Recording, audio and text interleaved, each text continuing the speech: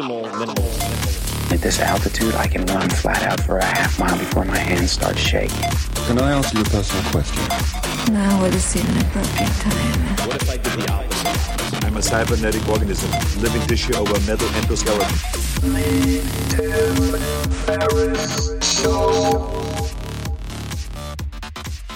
This episode is brought to you by Athletic Greens. I get asked all the time what I would take if I could only take one supplement. The answer is invariably Athletic Greens. I view it as all-in-one nutritional insurance. I recommended it, in fact, in the 4-Hour Body. This is more than 10 years ago, and I did not get paid to do so. With approximately 75 vitamins, minerals, and whole food sourced ingredients, you'd be very hard-pressed to find a more nutrient-dense and comprehensive formula on the market. It has multivitamins, multi-mineral greens complex, probiotics and prebiotics for gut health, an immunity formula, digestive enzymes, adaptogens, and much more. I usually take it once or twice a day just to make sure I've covered my bases if I missed anything I'm not aware of. Of course, I focus on nutrient-dense meals to begin with. That's the basis. But Athletic Greens makes it easy to get a lot of nutrition when whole foods aren't readily available. From travel packets, I always have them in my bag when I'm zipping around. Right now, Athletic Greens is giving my audience a special offer on top of their all-in-one formula, which is a free vitamin D supplement and 5 free travel packs with your first subscription purchase. Many of us are deficient in vitamin D. I've found that true for myself, which is usually produced in our bodies from sun exposure. So, adding a vitamin D supplement to your daily routine is a great option for additional immune support. Support your immunity, gut health, and energy by visiting athleticgreens.com/TFS. You'll receive up to a year's supply of vitamin D and 5 free travel packs with your subscription. Again, that's athleticgreens.com/TFS, as in Tim Ferriss Show. athleticgreens.com/TFS. Man, that sunset is gorgeous. Grill, patio, sunset. Hard to get better than that. Unless you're browsing Carvana's inventory while you soak it all in. Oh, burger time. So sit back, get comfortable. Carvana's got thousands of cars under $20,000 just waiting for you. I could stay here forever. Carvana, where car buying meets comfort meets convenience. Download the app or visit Carvana.com today. Hello, boys and girls. Welcome to another episode of The Tim Ferriss Show. This is a special episode with Kevin Rose Revisited. Kevin is a very close friend of mine. He now lives in New York. He is a well-known entrepreneur, venture capitalist. He's an advisor to Google Ventures, also now CEO of Hodinkee. He was formerly involved with Watchville and is now in the luxury goods market that is being disintermediated and disrupted with technology. Very interesting fellow. And we often do a video show together called The Random Show, or we used to when we lived in San Francisco together. But he's now in NYC. I am usually in SF. And we have not done many of these shows, so we decided to give audio a shot. And please let us know if you enjoy this. And here we go. The Random Show with Timbo and Kev. Hello, ladies and gentlemen. This is Tim Ferriss. And this is Kevin Rose. Welcome to a brand new edition of The Random Show. Happy 2016. Happy 2016. Happy New Year, man. It's going to be an exciting year. I can feel it in my bones, my old man bones. What did you do? What did I do in 2016 so far? Oh, just like, what did you do for New Year's? Like, I want to know where you were, what you did. I decided to bring my parents and brother to the Bahamas because they had last been 36 years ago when I was 2 years old and had always reminisced and spoke of the Bahamas fondly and pined after returning. And I just decided or observed that none of us are getting any younger and decided to bring everybody here for Christmas and New Year's, which I'm in a very fortunate position to be able to do, of course. But what's I realized, because this is the second time I've taken my family on a trip for Christmas and New Year's, is that when you set plans, say early in the year or even halfway through the year, you get at least 6 months of anticipation and talking about it and dreaming about it and brainstorming things you're going to do with your family. And it's at least half the benefit is just being able to put it in the calendar and have the benefit of that anticipation. It's kind of like as a kid looking forward to Christmas, but you just have to schedule your own Christmas, since generally as an adult you're not running down the stairs in your PJs to tear things open. But that's what I did. What about yourself? I was just here in New York, and it was pretty relaxing. But for Christmas, I actually went out to Las Vegas, of all places. My family's based out there. So I had my wife's family and my family get together at a resort, the Red Rock Casino out there. And we actually watched Star Wars and just kind of chilled and had some good food. And it was awesome. Do you have any particular routine or ritual just before New Year's or on New Year's or after New Year's? Do you Definitely every year we talk about New Year's resolutions. I don't really stick to them, but I've definitely, have that ritual of the very next morning, like just starting things anew and trying to track, what it is I'm trying to achieve this coming year. So I did that this year as well. I've got another list of things you're not going to follow. Yeah, exactly. Although, I have done, me, I've done a few things in the past. Like, for example, I haven't had a soda. This marks my 16th year without having soda, which is kind of nuts. No kidding. I didn't know that, actually. 16. Didn't know that? Wow. That's great. Yeah, it was just one of those things where it was New Year's 2000. Everyone was telling and sitting around and talking about the resolutions, and I was like, I've kind of wanted to give up soda. It's one of those things where it's just, for me, it was something I would consume a couple times a day. Back then I would crack open a Dr. Pepper or Coke or whatever, and I didn't do any of that diet crap. I just went full sugar, or I guess it would be full corn syrup. Yeah, which is even worse. But I was doing that, and then I had to get off of it. I was like, gosh, I got to start really watching my health, and this was kind of the first step in that direction. And so, I gave it up and I weaned myself off initially. The first few months were extremely difficult, and I was able to do it by actually using a substitute. So for me, that was juice. And juice I was waiting for heroin or exactly. Yeah, it was crank, and I just got really addicted. No, but seriously, I started doing juice, and juice would give me that kind of sugar high that I was used to getting from soda.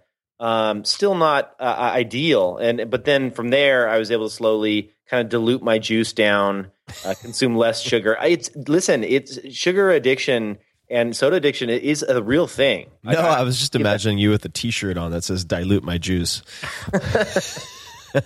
You need to start a T-shirt company. I don't know why. Yeah. No, Billions. I do. My buddies and I were talking. We were just kind of pulling these weird combinations of words that came up in conversation after a few glasses of wine. There was another one called Journeyman Palooka.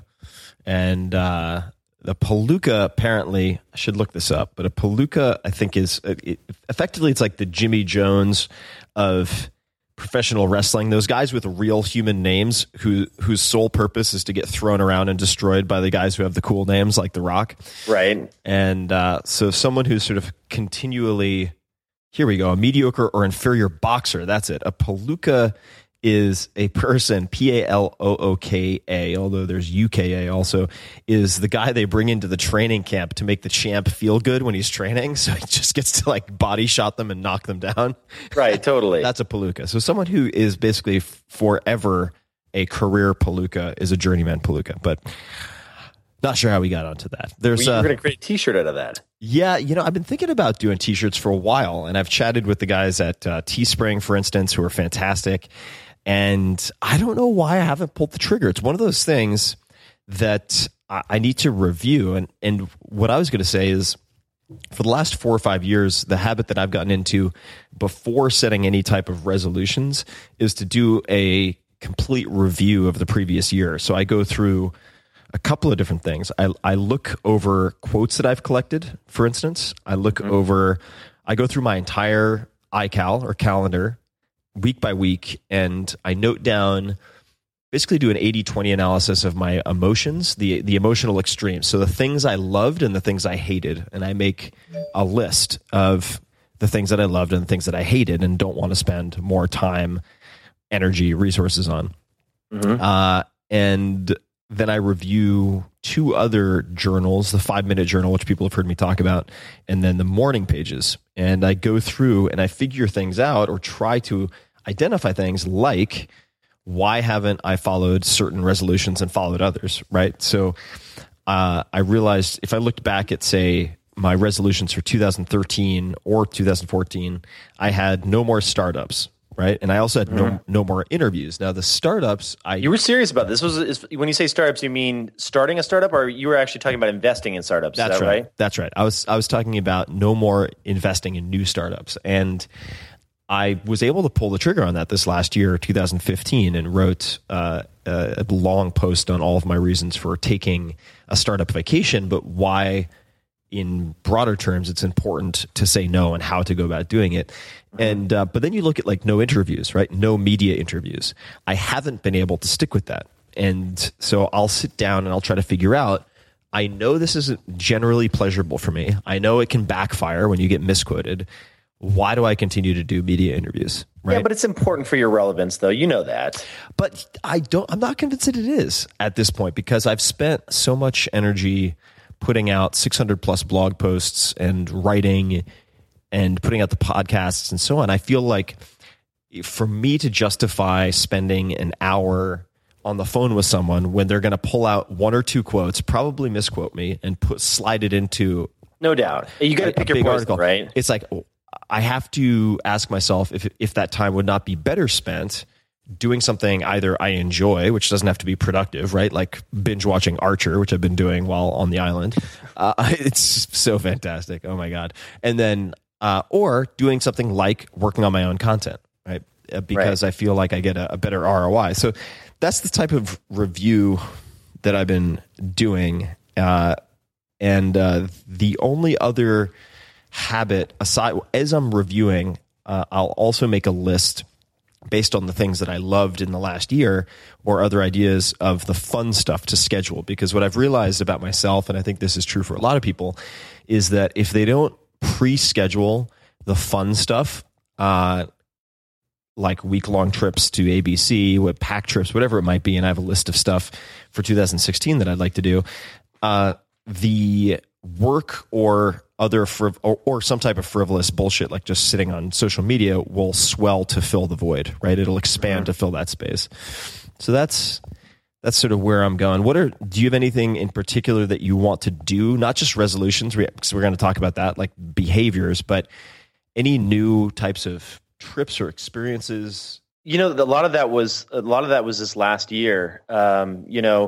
We, at some point, Daria and I are going to, my wife and I, Daria, are going to have kids. And, we've talked about this, Tim. And I think that you kind of want to prepare for that and get a lot of these experiences and things that you want to do while you're still young and kidless kind of out of the way. So I've spent a lot of time trying to knock out that list travel-wise. So, anytime I can do something for work travel-wise, I tend to tack on a couple extra days so that Daria can go along with and so that we can have, fun together as a couple. So, for example, in a couple weeks, I'm heading off to Geneva, Switzerland for a conference that I need to attend. I'll be there for 3 days, and then, we're going 3 days early so we get a weekend time, and then just kind of make that a thing, make that a mini vacation, Mm-hmm. And then honestly, one of the things that I did for the first time this last year that I will do again this year is take a few days. And typically I do this with a holiday weekend where you have already baked in 3 days off, and add on a couple days on top of that. You can get a full week and do a staycation where you just stay at home and really focus on the stuff that you really, really want to do but never actually have time to do. I'm not talking about chores, but more just like personal improvement stuff or things that you just, every single week, it gets pushed to the next week, What are those things for you? Oh, gosh. For me, it's around organization and, little dumb things like cleaning off my desktop on my computer. That feels so good, like getting to inbox zero on one of my personal accounts, just little things that getting into the sauna or starting something new. I'll talk about the Wim Hof method, which I know you've interviewed him on your podcast. Mm-hmm. I'm now going into week 4 on that. And that was something I started during my staycation. So, yeah. Very cool. Yeah. I want to ask for some help from folks. So a couple of things on my list. 7 to 10 day water only fast. I already did that, which I'll hopefully have some reports on for folks. Did you talk about that anywhere on any of your other podcasts? Or? No, I haven't really gone into detail. So I did a 10-day water only fast. Yeah, we've both done fasting in the past. The most I've ever done is 24-hour fasts. I did a juice fast of 3 days, just juice only. But I'm really curious, like, can you give us the quick little rundown of why and what it felt like? Yeah, the rundown of why is easy. There's quite a bit of data to suggest both sort of clinical, in the scientific literature, and just empirical from friends of mine who do a lot of work with fasting. Some, a lot of which is unpublished at this point. But talking to people like Dom D'Agostino, for anyone interested in fasting or preventing cancer, ketogenic diet, that's the podcast to listen to. We cover everything. It appears to be a very effective way to purge precancerous cells. So if you're over the age of, say, 35 or 40, I think the number I've heard is something like 70% of people have cancerous cells that could become potentially problematic later, right? And it's not so much a problem that you have mutations that have caused cancerous cells. It's when they grow out of control or become malignant or metastasize that you get yourself into trouble. So fasting, at this point, my personal protocol is I'm trying to do 1 full day a week. Intermittent fasting, I've been doing intermittent fasting for the last 14 days or so, because there's a lot of, the Bahamas are not known for being slow carb or keto friendly. So I'm having rice for my evening meal, but I'm fasting until about 12 p.m. or 1 p.m. And then eating in, say, a 6 to 8 hour window. But the protocol, if we're looking at strict fasting, not the just say 12 to 18 hour fast, I'm looking at 24 hours a week, 1 3-day fast a month, and then 1 7 to 10 day fast per quarter. Now, I've actually only stuck to the longer fasts once every 6 months or so, because you do pay a productivity penalty. The trick, if you're doing a longer fast like that, and you should never do it without medical supervision. I've realized there are some kind of ketoacidosis as a diabetic is not the only thing that you would have to worry about. There are other things that can go sideways. So you really want to ensure that you have medical supervision if you're doing a longer fast of any type. But I'm going to have some data to share on this, but I really want to look through it all. Based on DEXA scans and bioimpedance and all sorts of stuff that I tracked, I didn't lose any muscle mass over, it was effectively a 9.5 day fast. And there are a bunch of tricks that you can use for that. But one of the most important aspects of threading that needle is getting into ketosis, where your body's using body fat as fuel as opposed to glucose, blood sugar. It is getting into ketosis as quickly as possible, because what a lot of folks will do is say juice fast, or they'll just go full starvation and won't expedite the process of getting into ketosis. So they have 3 or 4 days where they're effectively eating muscle tissue, and that's being broken down into amino acids that the liver then converts to glucose through something called gluconeogenesis. So I'm doing a lot of experimentation with this. Dom D'Agostino is the guy that I rely on. So people should definitely listen to that podcast. Awesome. As far as how I felt, I was able to work as much or as little as I wanted. I did light exercise, and there were really only, I would say, 2 days out of the 9 where I was just a whiny little bitch who wasn't getting anything done. And it was a good thing that I set parameters for myself so that I wouldn't send off a bunch of really bitchy emails to people and create a mess for myself. Right. So anyway, that was. Yeah, I've done a handful of these fasts in the past, and I will tell you that, I tried, like any rookie does when you first get started with this stuff, I tried a juice fast as my first one. And that was a horrible experience. Yeah, it's the worst. Because you're right. You don't get into ketosis. I had to run to the bathroom. You probably know why. Just because your gut just explodes into the toilet. Yeah, if you're consuming that much fruit juice, you just get disaster pants all day. It's terrible. It was really bad. But then I would say, you were talking about it a little bit too. And I remember Hugh Jackman had an interview on 2020 where they asked him, how he gets so ripped to play the role of Wolverine. And he said, well, The Rock actually gave me his secret. And this sounds really silly, but it was intermittent fasting. He said, I intermittent fast. He goes, I go 16 hours fast every single day when I'm shooting the movie, and then I eat for 8 hours. And that's what he did. So I started trying that. I probably did intermittent fasting, I would say, I don't know, maybe 2 months out of last year. And it gets you shredded quick. So that was a lot of fun. And it is a nice little kick in the pants to get you into keto faster. So, I'm excited to try. One of the other things that I saw, that I don't know if you've seen the study that came out here a couple weeks ago, or maybe it was about a month ago, was this thing called mimic fasting. Have you heard of that? Yeah, the fast mimicking diet. I think that's right. I want to say that's Longo's, based on Longo's research. Why don't you explain for people what that is? I have some reservations about it, but there are definitely people who are following this protocol. Yeah, so there was a paper that came out about it that essentially, they talk about some of the really big benefits, and I'm not just talking like a flat stomach, but more of the stuff that Tim was talking about along the lines of anti-cancer and some other things kicking in as you get into the kind of longer duration fasts, so once you're day 2, 3, and on.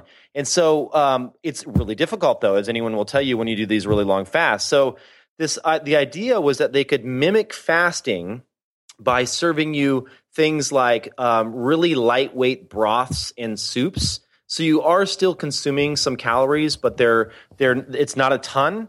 And you have a couple of these little tiny kind of broth-based meals per day. Your body still goes into the fasting state, but it's not as brutal as the traditional full-on just water fast. It's something like I want to say it's less than 400 calories a day or something like that. Something like that. That's right. That sounds about. Now, I will say there are some data, if you want to get technical about it, that it would seem to indicate that pure fasting still exceeds the benefits of low or severe caloric restriction in terms of lowering IGF-1 and so on. Now, one could then debate whether lowering IGF-1, in fact, extends longevity in the same way that you could argue about whether lowering homocysteine decreases inflammation. And there's a lot of debate about both of those, but that's, so that's the first thing on the list. I already knocked it off. I was going to do that in 2016, but I did it in towards the end of 2015, and I'll do it again. One thing I'd love recommendations for people listening is I'd like to create some short films. And what I realized is, I need to do more things just for the fuck of it. And for instance, hiring people or paying creatives just to make cool shit without any profit motive whatsoever. So if I can find high endurance creatives to help make, for instance, short films, I eventually want to do some feature film stuff. And when I was chatting, I think it was with Robert Rodriguez, I got the idea of, or I did, maybe he gave me the idea of making a few short films. And I think Evan Goldberg and Seth Rogen also said this, so that I could go from start to finish in a micro sense, from drafting up the screenplay, so to speak, doing the storyboarding, working with a full team, director, etc. And so I think that's something I'm going to do. Maybe make a couple of 5 to 10 minute short films. And if anyone has any particular recommendations for that, I am all ears. So please just hit us up on Twitter, #randomshow. While we're at it, Kevin, what's your Twitter handle? At Kevin Rose. And I am at T Ferriss, because I'm an idiot and didn't get Tim Ferriss, but at TFERRISS. Other things that I would love recommendations on. I've never been to Montreal, and I've been dying to go to Montreal. So if people have recommendations for when to go, what to do, #randomshow, let me know, Montreal. Okay, so I'm focusing on body weight exercises and gymnastics training. There's a very interesting guy, I think it's Chris Summers, with Gymnastic Bodies, which I follow on Instagram. And I've pinged a couple of my buddies, like Max Shank is another one who's very interesting to check out. And I want to focus on doing 2 moves. And you can Google these because it's a bit of a hassle to visualize. A planche, you know what? Fuck it. I'll take a stab at describing it. So a planche push-up is where you're on you're flat on your hands or on your fingertips, and your legs are spread. You're in a push-up position, and your feet are off the ground. What that means is you have to lean forward so that your shoulders are way ahead of your hands. So I want to get to the point where I can do a comfortable planche or planche push-up, and also something called a front lever, which is kind of almost the upside down version of a planche in a way, but you're hanging from a bar and your body is completely parallel to the ground, like you're levitating. But of course, you're connected through your arms to the bar. So people have recommendations for any particular exercises that have helped them with quantum leaps in progress with either of those. Hashtag Random Show. Let me know. Would love to hear that. I'm looking at the planche push-up right now. There's no way in hell you're going to pull this off. You're way too optimistic. Big. I'm optimistic. It's like little tiny dudes doing this. Yeah, they tend to be a little small, but there are beefier dudes who do it, and I'm optimistic. So I'm gonna give it a shot. I might have to like cut off my legs at the knees, or lose a lot of quadzilla size in my legs, but I'm optimistic. So I'm working on that. It definitely does not help if you have a lot of extra weight in your legs to do either of those things. So is this one of your New Year's resolutions, or just something you want to do in general? Yeah, I would say it's a New Year's resolution. I want to get to those. Are two movements that I'd like to stick. I would also like to do to get to the point where I can do a slow. I'm going to fuck up the terminology here. Sorry for the cursing, guys. I got criticized because some people listen to these with their kids, but alas, I'm from Long Island. I apologize. I'd like to be able to do a slow handstand from standing with legs together, knees locked, where I just slowly go down to palms on the floor, and then I guess that would be in the pike position, just go straight up to a handstand, and I can like lower my feet down, tap the toes, come back up. I'd like to get to that point as well. That sounds doable. Yeah. It looks more doable than the planche. Yes. I told you what I've been doing for my core strength, right? Did I mention this to you? Lots the of Pilates thing. I was gonna. No, you didn't mention it. No, so it's been 3 months of Pilates twice a week for me. No, listen. You can laugh all you want. No, I like Pilates. I just hold on. I'm ready. So. I hate you. It's good for your pelvic floor. Are you doing Kegels? You go to the gym, and I walk by the Pilates studio, and yes, it doesn't typically tend to be very many guys in there. It's kind of like, core strength, and all the guys are out there hitting the iron, and I get that, but I have always had a really crappy core. Like I just can barely, and for me as a guy, like I feel a lot of other guys are like this. Like it's like the one thing I would say, legs and kind of core are two things that typically get overlooked. A lot of guys go to the gym, they hit upper body, they hit shoulders, they hit chest, So I always had a really weak core, and I knew that. So, I started to have some kind of like back issues this last year. And so I was like, now's the time to really get serious about my core. And I did what anyone else would do, is you do those leg lifts at the gym, and then I'm just like, well, I'm really not getting the results. This sucks. I don't feel motivated. It's the last thing I do. I always kind of like do half the reps that I want to do.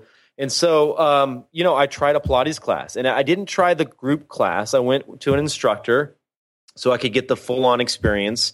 And, I found a kind of semi-reasonable instructor that price-wise, and I go twice a week, and it's been amazing. I would say that I can do things with my abs I never thought possible. And granted, they're still not showing due to beer and pizza and things of that nature. But underneath those ripples of fat, you're shredded. It's like 9-pack. Seriously, though, it's a lot of fun, because Pilates is one of those things that if you have an instructor, there's so many exercises that it doesn't feel like you're doing the same thing every time.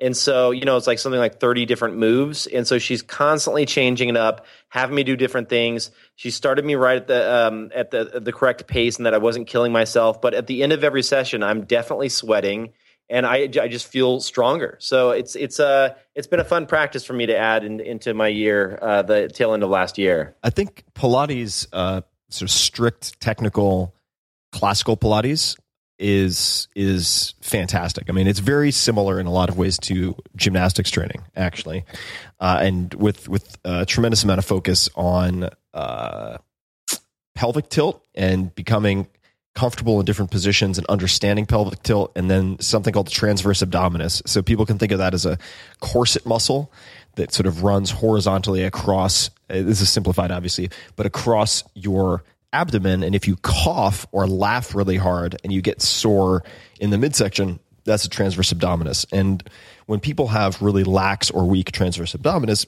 you notice a lot of things. And if they have tight hip flexors, because they, for a whole host of reasons, like not sitting enough, not stretching hip flexors, not having strong muscles around the pelvis, you see people who have low body fat but look fat when they're just standing there in clothing, because they have the hips kind of pouring forward, and that makes their gut stick out.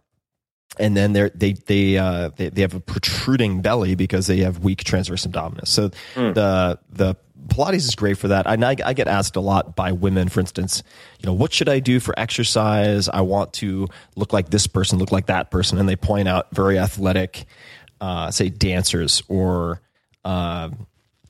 celebrities, etc. And inevitably, if they want to keep it simple, and this could apply for guys too, but I do get this question specifically from women a lot. It's Pilates and two-handed kettlebell swings. And if you do Pilates and very classical, technical, unforgiving Pilates and kettlebell swings, and let's just say you did that twice a week, right? Like Monday, Wednesday, Friday. Monday and Friday you did the kettlebell swings. Wednesday you do the Pilates, or vice versa. And you could alternate weeks even. So it'd be like Pilates Monday, kettlebell Wednesday, Pilates Friday, kettlebells Monday, that way. You can get in fantastic, incredible shape. And all you would need to do is moderate carbohydrate consumption with something like slow carb, or paleo or whatever, which I still think is for a lot of people more sustainable than intermittent fasting. I did light up the internet accidentally, did a little bit of internet arson inadvertently, because I put up a post on Facebook and Twitter saying most people who do intermittent fasting are just getting smaller, not leaner, meaning they're losing muscle mass. And that was based on data from a friend of mine who runs a DEXA scan facility, which gives you a very good idea of exactly what's happening with your body composition, body fat, and muscle. And she said a lot of the guys, the vast majority, and they are guys, they tend to be, who come in and do an experiment with intermittent fasting lose a lot of muscle mass. So they lose weight. They're looking at the scale. They think they're doing a good job. And in fact, they're backsliding because their body fat percentage is going up. And the internet freaked out about that. But I think ultimately when you're looking at resolutions or making changes in the new year, the good plan that you'll follow is better than the perfect plan you're going to quit in 2 weeks. Mm-hmm. So there you have it. Another thing that I would like feedback on from people is I'm considering doing live podcasts and traveling around the country. I'll probably do some tests in LA, maybe first, then San Francisco and New York. And then I'm thinking about hitting a bunch of lesser known or lesser traveled places, like hitting up like Montana and going on a road trip and actually going around the country. What are your thoughts on that? You've done more live shows than I have. I've certainly done a lot of live shows back in the day with Dignation. I think that it really comes down to, when you say live, do you mean audience or no audience? I mean audience. Yeah. You mean audience? I mean actually meeting people. Yeah, and just traveling around the country. Now, I would obviously test this first in a few places where I'm comfortable and know I can fill seats, like LA, SF, New York. But then I'd be doing live audience. Yeah, for sure.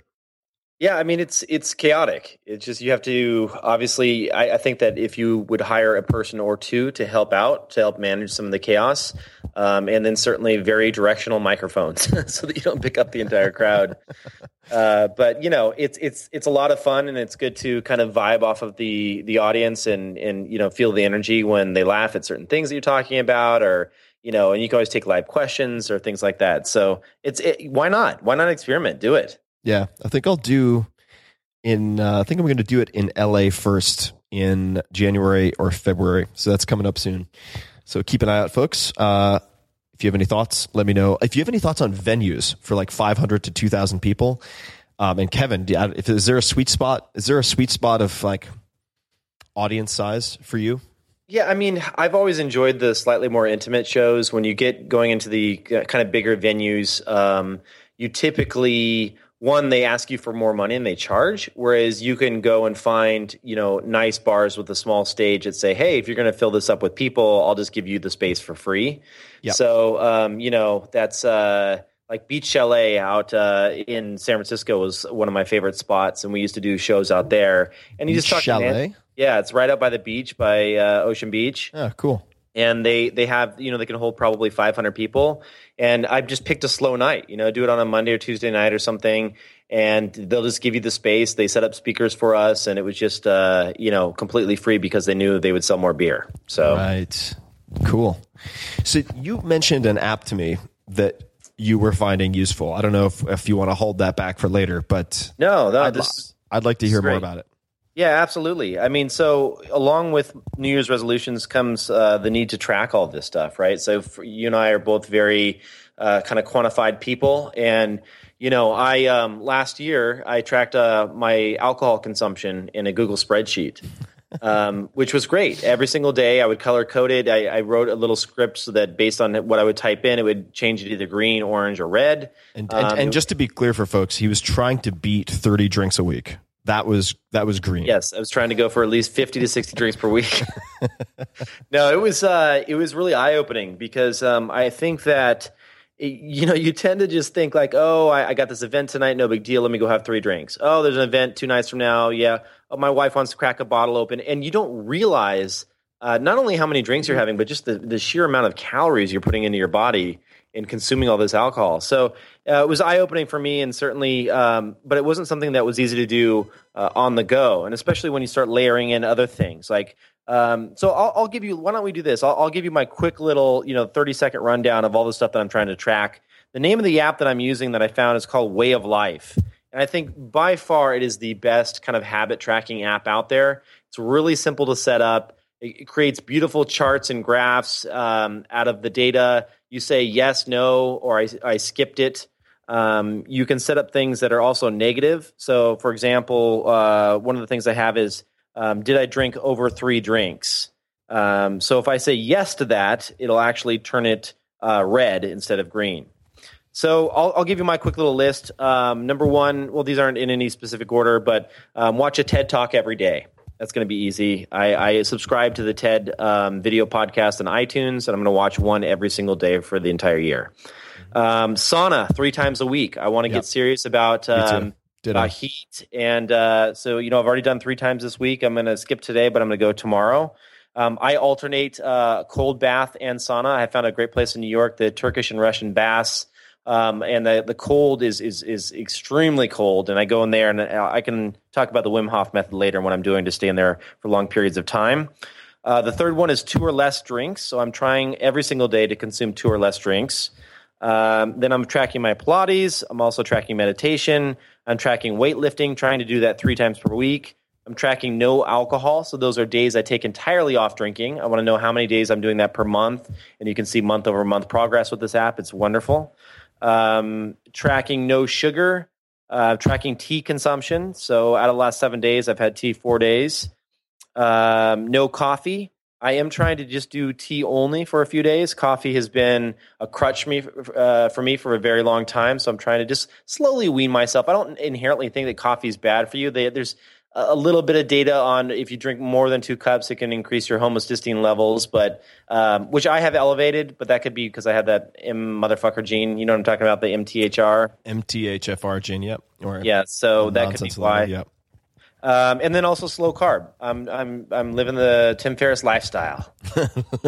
Living the Vita Ferris. When I say slow carb, though, I tend to mean a little bit more on the keto side. That's obviously that's also slow carbish. I do a kind of modified keto that is a lot more veggie forward.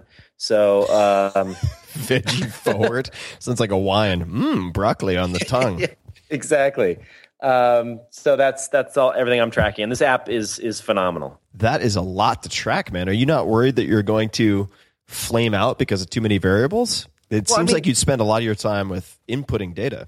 So the beautiful thing about this app is it's not about typing a ton of notes. Yes, there's a section for that, but it's simply yes or no questions. Like did you have alcohol today? And you tap yes or no. And then it goes on to the next one. And it's all done in a straight, like vertical list of things. So you don't have to like view any additional screens. I mean, seriously, it sends me a text every night at 10 p.m. because I set that up in the app. And then I go in there and it takes me all of, I'd say, 30 seconds to input all the data.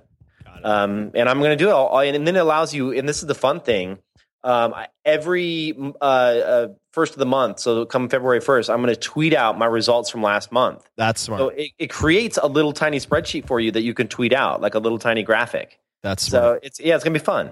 Yeah, if you force yourself to do that. Although now people know. So if you get to the second of the month, anybody listening, and you remember, and you see that Kevin hasn't put out his numbers, please remind me. Remind him on Twitter. So I wanted to underscore something here about resolutions, goals in general, behavior change, and that is if it's not in the calendar and if you don't have some type of consequence or stakes, you're not going to do it. So there's if you're saying, for instance, I've seen a number of New Year's resolutions lists online from fans, and they often say, I want to meditate more. I want to drink less alcohol. And that's not only is that not specific enough, you want to make it measurable, you want to have some type of quantified goal, but there's no reason, there's no punishment or real reward for not following that behavior, if that makes sense. So two things: get it in the calendar, right? So if you say meditate more, and let's say you decide that means I'm going to meditate 3 times a week for 1 minute in the morning or 5 minutes in the morning or before bed, put it in the calendar or it'll get crowded out. And second is have either an accountability partner or put together a betting pool with a bunch of friends. And I talk about this a lot in the 4-Hour Chef because it's about accelerated learning. So I will, if I'm going to put up an excerpt from that chapter for free for people to check out, which is just, I'll put it at 4hourworkweek.com/stakes. Like tent stake, STAKES. So 4hourworkweek.com/stakes, and I'll put that up.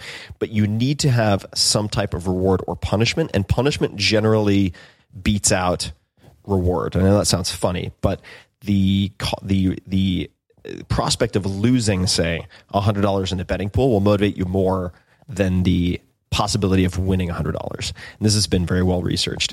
Or some type of public embarrassment works very well also, or being humiliated because you didn't live up to your side of the bargain. Like if Kevin doesn't put out his numbers and then people give him a bunch of shit on February 2nd or March 2nd, that will be a motivator for Kevin. Oh, it's a huge motivator. Like I'm going to expose all of my drink data and everything else directly online. So I'm excited for that. It keeps me motivated. The other thing too, I'll add on top of that, is I was reading a post, and I believe it was a study that was done that talks about when you're trying to form a new habit, try combining it with something you enjoy doing. Mm-hmm. Have you heard this at all? So for example, if you're going to the gym and getting on the treadmill for the first time, bring your favorite new series, Archer, or whatever it may be, and put it on your iPad and watch that while you're working out, right? Mm-hmm. And so you're doing something that you're enjoying. And so for me, I get through serious treadmill sessions at insane inclines. Granted, I'm kind of walking, but I can play like 2 degrees, 2 to 3 degrees.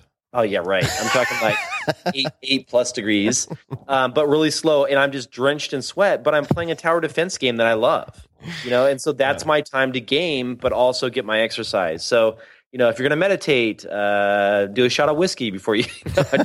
Just kidding. Don't combine like that. But actually, one thing I do, if I can make it on a streak for 3 days in a row, with no alcohol at all, I go to the kava bar and I have a full bowl of kava. Yeah. Amazing. No, I know you've told me, you've texted me. I don't know enough about kava to know whether it's better or worse for you than going without alcohol for 3 days straight. So let me give everyone a 30-second rundown on this. Basically, there is a herb called kava. You can go to Whole Foods or any grocery store almost and buy it in kind of tea form. And actually there's one Yogi Tea makes one on Amazon that has 5-star reviews. I guess almost a solid 5 stars with like 5,000 reviews. So use a couple of those tea bags, soak it for 15 minutes, and then you just drink it like tea. and it puts you in a very relaxed state. So it's almost like you've had like a couple glasses of champagne, but without drinking. So they actually have bars that are popping up over New York that don't serve alcohol. They just serve kava, and you go in and they give you a bowl full of kava. It tastes like dirt, and you just like kind of down it. And then within 15, 20 minutes, you just feel like sinking into your chair and just kind of, you're totally mellowed out. So get it while it's legal. Side note for folks, smoking like a hookah pipe is not risk-free. It's actually, you can down the equivalent of a pack of cigarettes very easily sitting at a hookah bar. So that is not without its risks. Speaking of chilling out, I want to recommend that people consider picking up the practice of meditation because it is a very cumulatively powerful habit to begin. It doesn't have to be super woo-woo or new agey. I was looking at Twitter yesterday, actually, and we both have a friend, Bobby Good Latte. Is it Good Latte? Is that how you say his last name? It's just Good Lot. Jesus Christ. Good Latte? I've never really known because I always hear his first name. But resolutions for 2016, number 1, stick to Tim Ferriss's excellent slow-carb diet for as long as I can bear. He's used it before, so it's not that hard. Number 2, use Headspace or meditate regularly. So there are a couple of different approaches you could take for getting started with meditation. One of them was recommended to me by Kamal Ravikant, very, very smart and good friend of mine. And it was very simple. Choose a song you like. So this actually comes back to your gaming while you're on the treadmill, right? So people don't want to meditate, but pick a song that puts you in a good mood. For me, it was I'm Going to Party Like It's 1999 by Prince, because it's hard to take yourself too seriously or be in a bad mood with that song. And you're simply going to sit on a cushion or on a couch with your back against the back of the couch or the wall, and you're just going to focus on your breathing to the extent possible for one song. That's all you're going to do. And you just get into the habit of doing that. And you do it just in the morning, once in the morning, and it's whatever it is, 3 minutes long.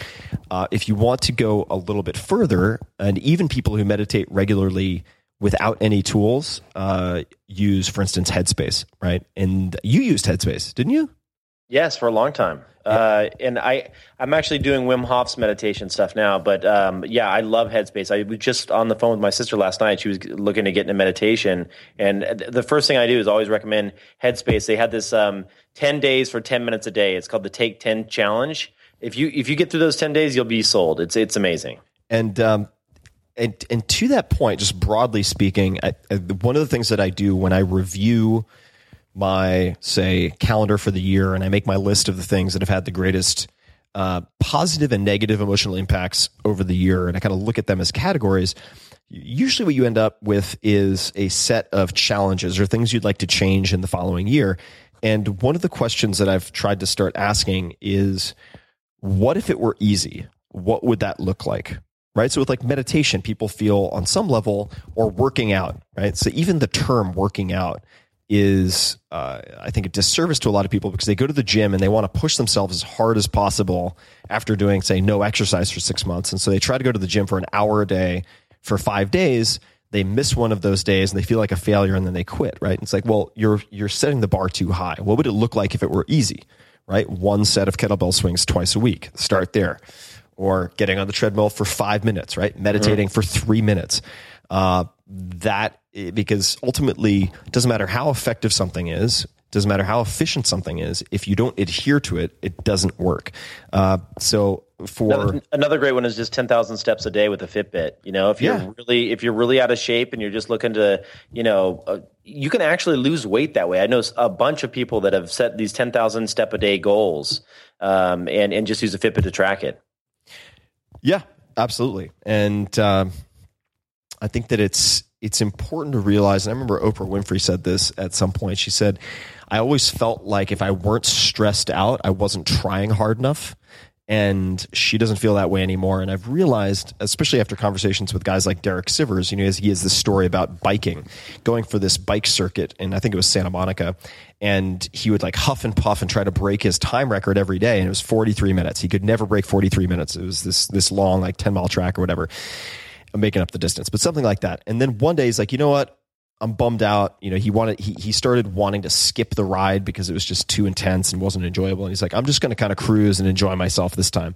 And he took the same route and he came back and it was 45 minutes instead of 43. And he's Amazing. like, what? He's like, all that discomfort, all of that like grunting and groaning and just feeling miserable. And the only gain was like 2 minutes, at a 45. That was the only improvement. I feel like for a lot of the things that we do, whether that's managing investment or exercise or, I have a list here, right? I actually did this exercise a couple of days ago where it's like, okay, podcast excerpts, audiobooks, book publication, bodyweight training, investing, getting entertainment guests on the podcast, crowdfunding, dog training, waking up early. Like, what if it were easy? What would that look like? And actually writing it out.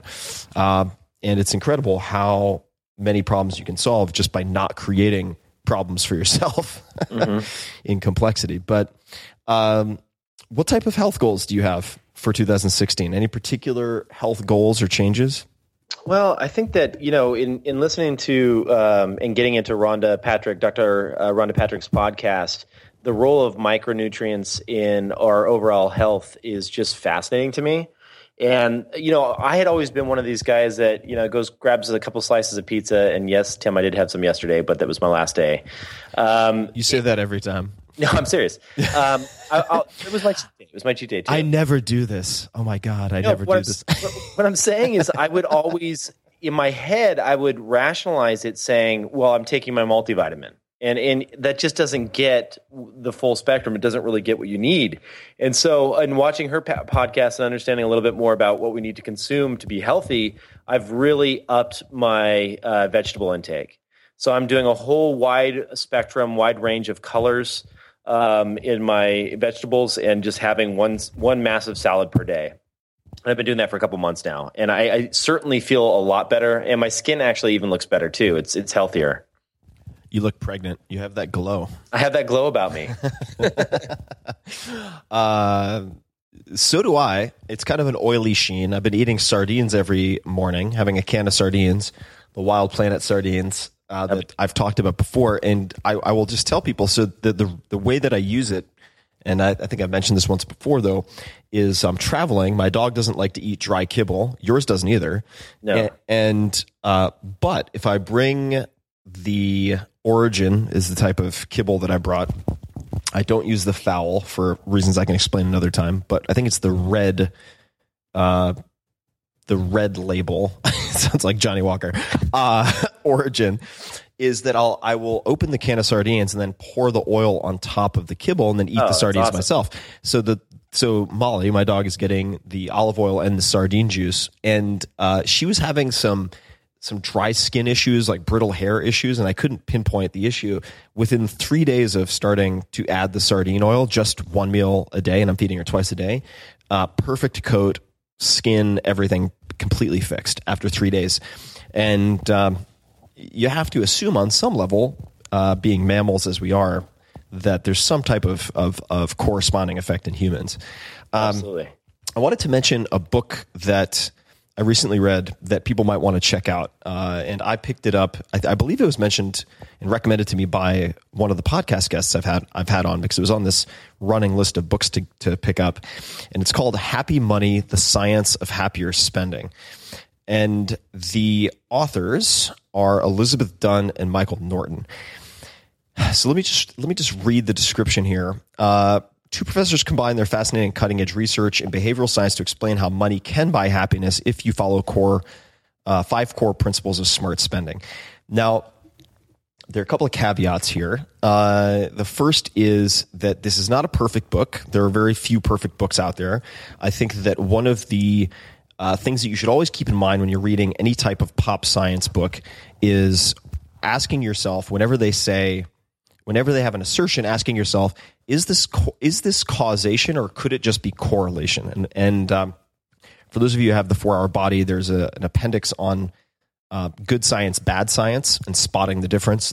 And that's a worthwhile chapter to read. But the example I'll give, and you see this in the media all the time, where people will say something like, people who practice yoga have lower blood pressure. A new study finds, and then they continue to say, therefore, you should start doing yoga, and it only takes 10 minutes a session 3 times a week, right? But if you were to actually dig into the data and you ask yourself, well, wait a second, is it causation? Is the yoga actually causing the blood pressure, or could it just be correlation, meaning they're just happening at the same time? So for instance, maybe they're comparing the blood pressure of people in a hospital in the Bronx, I'm just making this up, like a sedentary population, and then they're checking the blood pressure of people in the West Village who are going to yoga class. And it's like, well, okay. Right, and they're also eating wild salmon several times per week, eating salads. And exactly. Yeah, exactly. There's one group eating at like Mickey D's and fast food, and the other people are eating at Whole Foods. It's like, okay, well, that could be an issue that's confounding everything. And in this book, there are quite a few places where I think that they make arguments of causation where it's probably correlation. However, that having been said, there are principles and also stories that illustrate the principles, like paying for things in advance. Like I mentioned, committing to this holiday Christmas trip with my family, 6 months plus in advance, right? So you can benefit from the anticipation. So prepaying for certain types of experiences as opposed to possessions. And they walk through what types of experiences tend to give the greatest emotional and psychological ROI.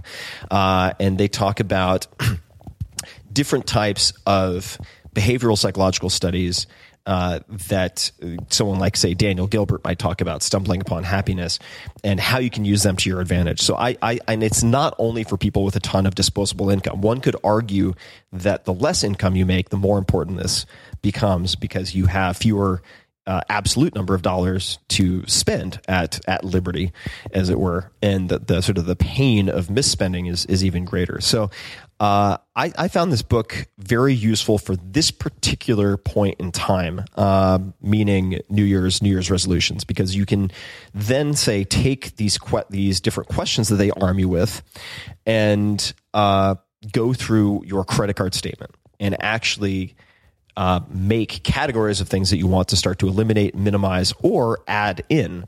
And I found that to be just a very useful exercise, because there's tons of information out there about how to invest your money. But every time you make a purchase, you are investing in some respect, right? You're trading money, sure, this wampum, for an experience or a possession that you think is going to give you something. And it's a very fast read. It's also available on audio. I got it on Audible, by the way. I just downloaded it. Yeah, and it says 226 pages, but I'd say the last 70 pages are notes and references and whatnot. So it's really only about 150 pages long. You could read it in a day or two. It's a very, very fast read. So I thought I would recommend that one as well. Any favorite books from 2015 that you would recommend people check out? Oh gosh, I'd have to go back and look at my list. I've got it all on Audible. But one thing why before I forget, and this is the random show, so we're allowed to jump around a little bit. You were mentioning canned fish just a few minutes ago. So next time you're in town, I want to take you to a place in New York. It's called Maiden Lane, and it is unbelievable. Basically, what they've done is they've created a wine bar that serves nothing but extremely high-end canned fish, and they have them stacked on the wall. And so you can walk over there and pick out what canned fish you want, and they pair a wine with it and give you cheese with it, and it is phenomenal. I go over there, and I get cod livers, which sound disgusting, but are obviously really nutritious for you. And I have cod liver with some cheese and a really dry white wine, and it's just like a fun place to hang out. Is that after your Pilates or before your Pilates? F you, dude. I know you would love it. What's funny is like you act all tough here, but if I came to town, you'd be like, cod liver, I love this. Are you kidding, man? I know, totally. I'd wear my I'm trying to decide what type of turtleneck and skinny jeans I'd bring. I'd be down, man. I'm totally down for the canned fish. It's easy to travel with also. So if you go to a location, and a lot of tropical places are like this, I shouldn't say tropical, I should say island cultures have very mediocre food, because aside from the fish, they have to bring everything in, and it's very expensive. They're often very onerous in excise and import taxes. So the food quality tends to be pretty low, and sort of in a best case scenario, highway robbery. So traveling with cans of sardines, I thought it would be difficult, and maybe I'm just an outlier, but made it through with no problem whatsoever. Have you read Radical Acceptance? Yes. What do you think? Because I think Daria was actually one of the first people to recommend it to me, by Tara Brach. I'm looking here right now. I'm looking at Audible. I got about. Oh, you know what? I didn't read it. I ended up watching her TED Talk. That's the danger of TED Talks, is you're like, pretty much the same thing. Let me just. So I think the book is very worth reading. Tara was on the podcast. She's a Buddhist teacher, and I'm very skeptical always of people who are self-described teachers of different faiths or aspects of spirituality, because there's a lot of nonsense out there.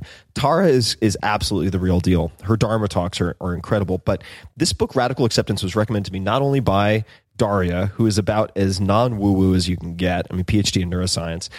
But at least one or two other scientists recommended it to me, which I thought was very unusual for a book in this genre. And it's in effect about how to stop beating the shit out of yourself or carrying around anger and resentment. It's very, very good.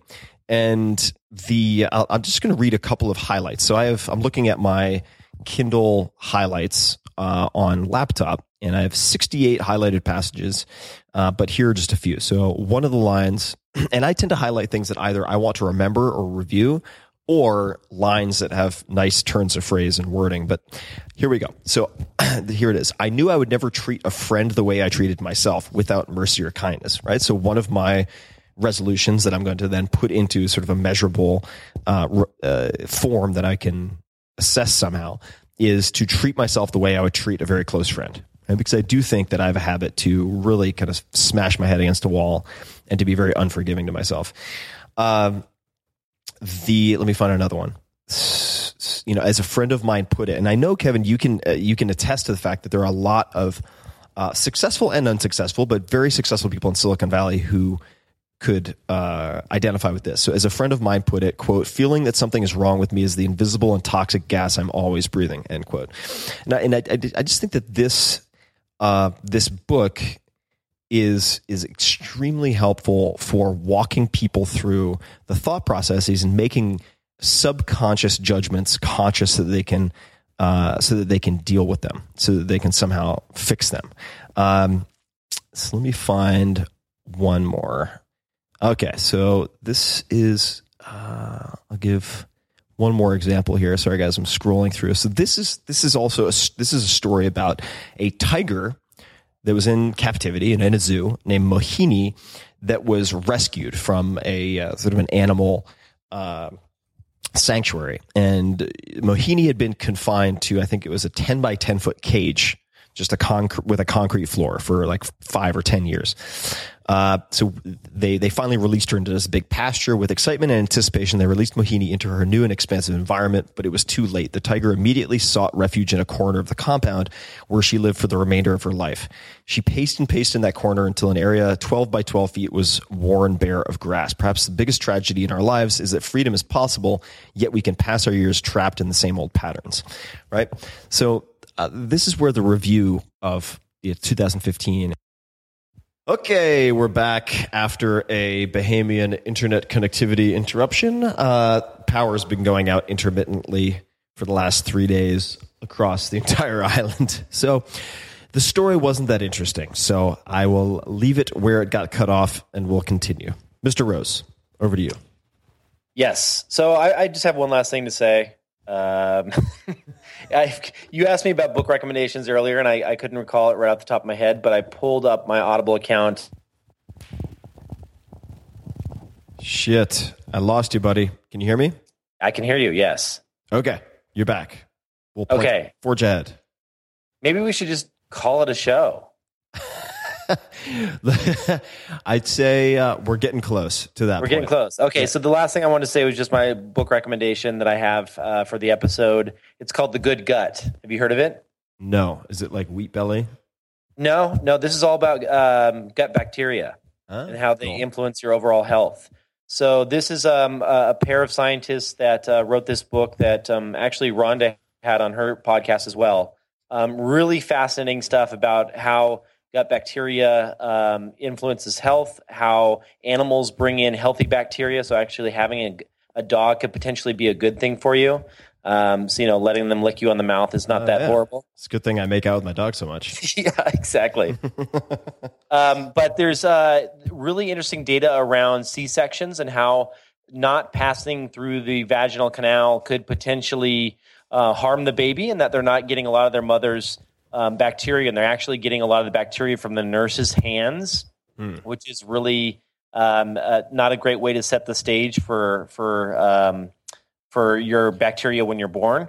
So it's really data dense, packed with good information, and it cites a bunch of studies. I just found it fascinating because I've always had a weak stomach, and recently started supplementing with probiotics. The VSL3 that Rhonda recommends. Yeah, VSL3 is good stuff, and it's been a world of difference. So highly recommend the book. It gets a little technical. If you don't know if you'll like it, watch Rhonda Patrick's podcast first. But yeah, it was eye-opening for me. Cool. My last share will be just a couple of quotes that I've been revisiting because I think they'll have applications to my life in 2016. And I will share some of them. So the first is from Henry Ford. Here's the quote: "Nothing is particularly hard if you divide it into small jobs." So really breaking things down into, to use GTD parlance, the next physical action. All right. The next is from George S. Patton Jr., U.S. Army General. "A good plan violently executed now is better than a perfect plan next week." That's another one that I think will apply to my life a lot in January specifically, trying to sort of ready, fire, aim, in effect. Next is Charles Bukowski, controversial but popular writer. "Unless it comes unasked out of your heart and your mind and your mouth and your gut, don't do it." And I think this applies to me as far as... That's a great one. I love that. Yeah, that applies to me as far as writing. People have asked me, so if you hear something crunching in the background, that's my dog eating a bull pizzle. Otherwise known... Toaster's also running around because our Dari just got home. So he's like, you hear his leash and collar. But that's okay. Bull pizzle aside, which is just bull penis for those people wondering. And you actually consume that as well, which is odd. But yeah, I do. If I don't have jerky on hand, bull pizzle, bull penis will do. This applies to me because I get asked a lot, "Are you working on a new book?" And for me, I don't choose to write a book and then write a book. I write a book because I have to get it out of my head. Like, it gets to a point where there's such an incessant obsession with something that if I don't get it out of my head, it's unhealthy. And that's when I write a book, when I can no longer keep it inside of me. So there it goes. That's the Bukowski. Next is, and I'm sure somebody who's listening can give the original here, but this is actually a quote from Jennifer Aniston, but she's quoting someone else. She says, somebody once said, quote, "Everything you want in the world is just right outside of your comfort zone," end quote. And I thought that was also very appropriate to a bunch of decisions that I'm nervous about making in the next few months that I shouldn't be nervous. No, these are great to start the new year. I love stuff like this. Very inspirational. James Cameron is next, who has not only been an incredible filmmaker, but has really been a groundbreaking technologist in the filmmaking world and outside of film. So Avatar, Terminator, etc. And some of his mistakes, actually, like Abyss. So the Abyss was a failure commercially, but they developed the technology that was then used in Terminator 2. So, quote, if you set your goals ridiculously high and it's a failure, you will fail above everyone else's success. I thought that was a good one. Can you hear me, Kevin? God damn it. I'm going to finish without Kevin. Fuck it. And then I'm going to call him back. So we're back again. Thought this was going to be easy, relaxed, but now I'm going to next time 3 quotes instead of 10. Yeah, now I'm going to have to edit this goddamn thing. So just a few more because I'm going to push it. So Bruce Willis, I think because I want to see if I drop, just finish without me. Yeah. Well, I almost did. Happy New Year, everyone. Yeah, exactly. So the next is Ray Bradbury, 256. I keep these paginated. And here it is. Don't worry about things. Don't push. Just do your work and you'll survive. The most important thing is to have a ball, to be joyful, to be loving, and to be explosive. Out of that comes everything and you grow. So, and to be explosive was the reason I included that. I think that massive action, not action, is often a difference of degree that makes all the difference. 2 more, and then we're done. 283. Kurt Vonnegut Jr., one of my favorite writers of all time. I want to stay as close to the edge as I can without going over. Out on the edge, you see all kinds of things you can't see from the center. So that's similar to what I've talked about before, sort of the extremes informing the mean, but not vice versa. And the last one is a philosopher named Daniel Dennett. The chief trick to making good mistakes is not to hide them, especially not from yourself. That's it. So become a documentarian of your own life, keep track of those mistakes and share them so you can at least help someone else. But by showcasing your mistakes and analyzing them, I think that's how you very often avoid repeating them. So that's it, man. That's all I got. Love it. Good stuff. Happy New Year. Happy New Year to everyone out there. And we'll see you again soon on A Random Show. You know how to book flights and hotels. All you're missing is a tool to plan the travel experiences you'll have once you arrive. That's why you need Viator. Book guided tours, excursions, and more in one place. There are over 300,000 travel experiences to choose from, so you can find something for everyone. And Viator offers free cancellation and 24/7 customer support for worry-free travel. Download the Viator app now and use code Viator10 for 10% off your first booking in the app. Find travel experiences for you. Do more with Viator.